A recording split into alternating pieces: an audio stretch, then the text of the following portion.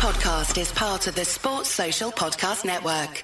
¿No se merece tu familia lo mejor? Entonces, ¿por qué no los mejores huevos? Ahora, Eggland's Best están disponibles en deliciosas opciones. Huevos clásicos, de gallina libre de jaula y orgánicos de Eggland's, que ofrecen un sabor más delicioso y fresco de granja que le encantará a tu familia. En comparación con los huevos ordinarios, Eggland's Best contiene la mejor nutrición como 6 veces más vitamina D, 10 veces más vitamina E y el doble de omega 3 y B12. Solo Eggland's Best. Mejor sabor, mejor nutrición, mejores huevos. Visita egglandsbest.com para más información.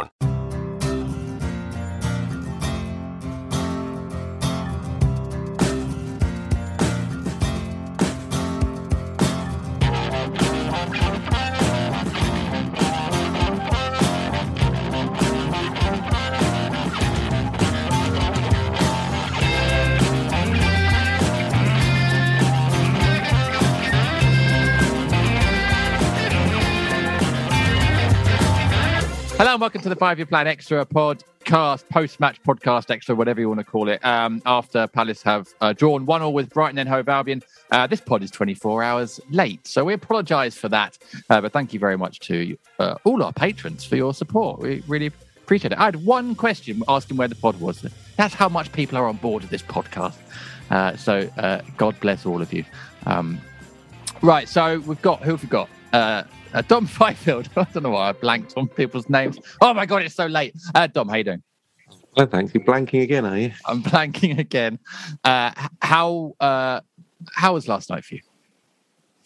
It was okay. It was obviously a bit frustrating at the end, but actually, I didn't think Palace really merited victory. So I was pleased to come away with a point. And it was all fairly efficient. I mean, I was one of the lucky people that actually had a car park pass down at Brighton. So, I mean, I wouldn't have relished necessarily queuing for those trains post-match. I know it was a bit of a trial for quite a lot of people, but the atmosphere seemed good. Good point in the end, I think. And we go again. And I think that's exactly the right phrase for go again. Last few times I've gone down, I managed to get a car park, and you feel very smug driving away, knowing people are really struggling. So we hope everyone got home safely last night, because I know it's been a bit of a nightmare, really, Friday night down there. Adam Sells, who's sipping a cup of tea, was a also most welcome cup of tea. Oh, absolutely, was also down there last night. If you could, let us know, how was your journey back? How was your evening in general? My evening consisted of a certain lawyer who's well known to this podcast deciding to challenge me by inviting himself to the game with me without a said ticket, as he does. Yeah, he does that. So Sells Cars was in full effect last night. So did he tip well? Did he tip well? Rather than mosey on down to the Amex myself and just taking the game, I had Andy Street, who came by train and then met me at the stadium. But Andy Street and I and young Cassius were treated to hospitality courtesy of Brighton and Hove Albion in the manager's lounge. So we had food before the game and stuff like that, which was very nice. And then I took Edmund from the who listens here, Edmund Brack, that does the SLP. So Sells Cabs was in full effect to and fro. So after the game, I dropped Andy and Cassius back in around the Norwood Dulwich borders, and then Ed to Rooting Tooting, and then I got home at 2 a.m. this morning back in Canary Wharf. So it was I'd have probably been better off getting the train from Falmouth, to be fair. I got home quicker, but one's got to do one's good deeds where possible. Indeed. And while you do that, Dom Fifield was furiously typing away at a latest article. I'm guessing, as you dodged my question there, Adam, that Andy Street did not tip well, but that is not news. Andy, the only tips Andy Street ever gives you are legal ones, which anyone that knows a lawyer knows that they tell you could win, you could lose, and you could draw. And then one of those things happen. They go, "Yeah, I told you that happened," which is whilst charging you an exorbitant fee for the privilege. So, one of those things did happen last night for Palace, Dom. Segue. Very good segue. And Palace are charging exorbitant fees at the same time. It was a 1-1 draw. You alluded to it earlier. Was that the first time this season that Palace have earned a point they didn't really earn on the night? Yeah, I thought that. I was quite interested to some of the comments sifting through social media, and I took a mate back after the game, and he was bemoaning how this never happens. Well, it doesn't happen. It hasn't happened this season. Palace have not got points that they've warranted. This is more the point. This was one of those times where Palace probably didn't merit anything, in all honesty, and a bit like last season, not quite as bad as last season, but a bit like it. They've come away with something to cling on to from the game, which was, I don't know, it was strangely heartening. I mean, Patrick Vieira post-match was very, very publicly encouraged by it. He thought that we demonstrated defensive discipline off the ball that we hadn't displayed across the first half of the season. I mean, I guess that's the optimistic way of looking at it. I thought we rode our luck probably a bit too much to suggest it was all down to defensive discipline, but there's an element of that, and it was a sort of same rugged quality that you saw quite often. You definitely saw on Palace's last visit to the Amex last February. But it certainly wasn't the imposing and attacking philosophy, possession of the ball, high press, lots of dynamism. It certainly wasn't any of that. And indeed, that was, by the sound of things, that was a deliberate tactic. They wanted to play deep to sort of draw Brighton out and then try and play in behind, but they never really used that front three that a lot of people had been hoping to see Palace pick, and it just didn't click, and it wasn't a successful tactic. And for that reason alone, I think Palace were quite fortunate to come away with anything. Yeah, Adam, a lot of people are in the patrons in the Discord question group. So I recommend getting on that tier if you want to get your questions on the pod. Saying the same sort of thing. Mike Clark, a positive point from a poor performance. So 2 dropped or 1 earned. It's probably 1 earned. Matt Watts, or Matt Watts, whatever he wants to be called. A point earned or 2 dropped, in question marks again. I'd say, well, I'll put that to you, Adam, in a minute, but I'd say one earned. And then here's one from Ed G. 1 for Selzy, question mark. Was that our first nicked point or more frustration with another draw than it feels like we blew it? Dom, I don't know why we're bothering talking, to be honest. Let's just put all that to Adam. Well, I'm glad to see the Panthers have pulled it all together at long last. They see quality. They recognise quality. Yeah. If only it were true. I'm going to make a cup of tea now. I'll see you in a bit. I was going to say, let's see what they're saying afterwards. Right? Because the answer is, was it 2 points dropped or 1 game? The answer is both, really. It's probably true. It wasn't particularly good. Nor was Millwall the week before, and I think Patrick Vieira's put a bit more gloss on both performances than he's merited. Frankly, I think there's absolutely no doubt that there is a pattern, and we're a bit soft in the sense of the amount of points we've let slip away late in games this season. Would have to question the game management of the management as such, or the coaching staff, I should refer to them as, having used that term. I thought the substitutions were poor. I thought I couldn't understand yet again, and I'm going to try and be balanced here, because I think it's only fair that when you make points that you see the other side. There's been a couple of occasions this season I could think of off the top of my head, away to Man City and at home to Tottenham, where we've made a good positive substitution and it's come right for us. The common denominator with those 2 games is they were both against 10 men. So, again, and teams that were chasing the game as such, I think, with 10 men.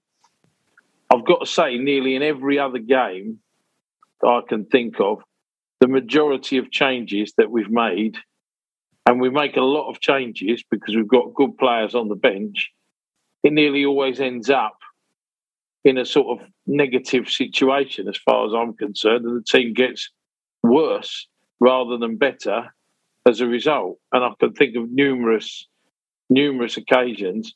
But last night, so we had Elise available to us, Edouard available, Eze available, Benteke, Mateta, of course, and so on. But we somehow ended up at one point with Will Hughes and Luka Milivojevic, Jeffrey Schlupp on the left, Conor Gallagher on the right, and a front two of Christian Benteke and Jean-Philippe Mateta for 15 minutes trying to see out the game.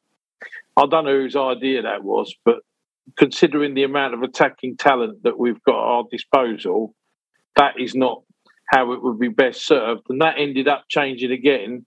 And you might have had a different view at home, Jim, and I don't know what Dom's view, but it appeared that Jean-Philippe Mateta played the last period of the game as a right-sided midfield player, and I just, why are we making changes to end up in those type of situations? And I should have said actually last week that I forgot to add on the pod from the Millwall game is that we took an almighty risk with those substitutions at the Den the week before, in the sense that we made all the changes, and the last half an hour, from being totally in charge of the game, again we slipped back and got away with it at the end when they were slinging balls in the box.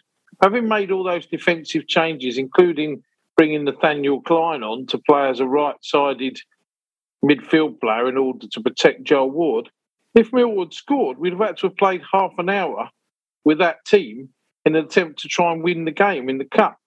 I mean, that's just a little bit too risky for my liking, to make all of those changes, knowing that's still a real possibility. It wasn't 4-1 with 2 minutes to go. It was 2-1. And again, last night, I thought the changes were poor. And I have to say, overall this season, the in-game management has been very, very poor. One, on the basis of the changes, and two, on the basis of managing out games that we're in charge of. And I would say to you, even the Everton game that we won a couple of weeks before Christmas, from being in a total, a situation where we're totally in charge, we've ended up 2-1 and Vicente making a wonderful save at 2-1 to keep us in the game. Keep us in the lead, rather. And then Conor Gallagher whipping in a worldie from 30 yards, 25 yards in the last seconds of the game to secure the points for us. But we don't seem to manage the game very well when we're in a winning situation. Sometimes we've got away with it, sometimes we haven't. And as I said, to end up with that personnel on the pitch at the end of the game, given the players that we had at our disposal all round, was, it just seems to me that we end up with too many square pegs in round holes and round pegs in square holes, when we've got plenty of round pegs for round holes and plenty of square pegs for square holes. So I don't know, you might think I like Patrick Vieira. He's a great presence. He seems a good person. He's clearly very good in attracting players that want to come and play for him and Crystal Palace. I think all that's a strength. I don't know whether the staff he's brought in are too naive and inexperienced, or whether it's he, or whether it's Ossian that's sort of leading this in his ear, who seems to be in his ear for most of the game. But I've got to say, I thought the substitutions were appalling. And, and again, I go back to other games, where we've made changes. Newcastle, we're on top in the game against Newcastle, totally in charge. Callum Wilson scores a wonderful scissor kick, and it's totally against the run of the game and the chances, possession, and all that. So we make several changes instead of just sort of sticking at it or making an odds change, and we end up sort of hanging on for the draw at the end of the game. You know, I have to say, it is a concern of mine, and it does show their sort of lack of experience. So I know it probably doesn't suit the narrative of a lot of our fans who are enjoying the football, as am I. Whilst I'm enjoying the football, we couldn't play out last night either. Every time we tried to play out, we play out centre-half, short goal kick, goes to the full-back, tries to play the ball to one of the wide players, gets cut out, intercepted, pressed, taken off them, and we were back under pressure again. And we did it time and again.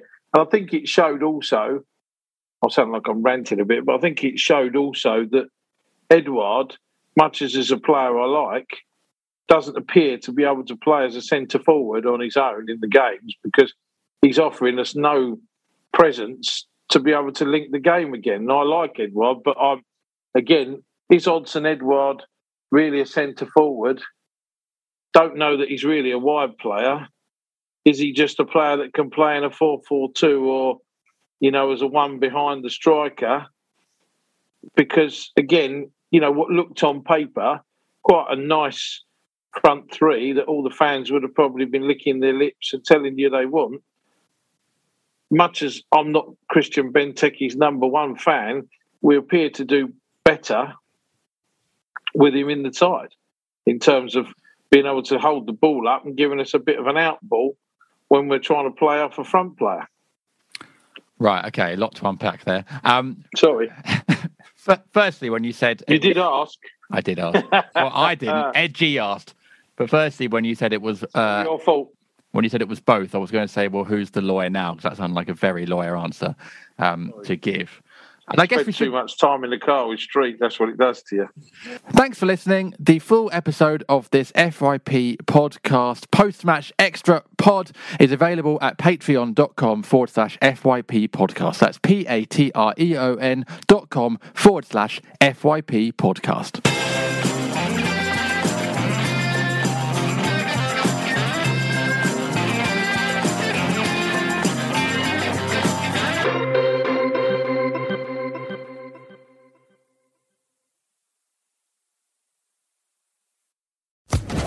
Social Podcast Network.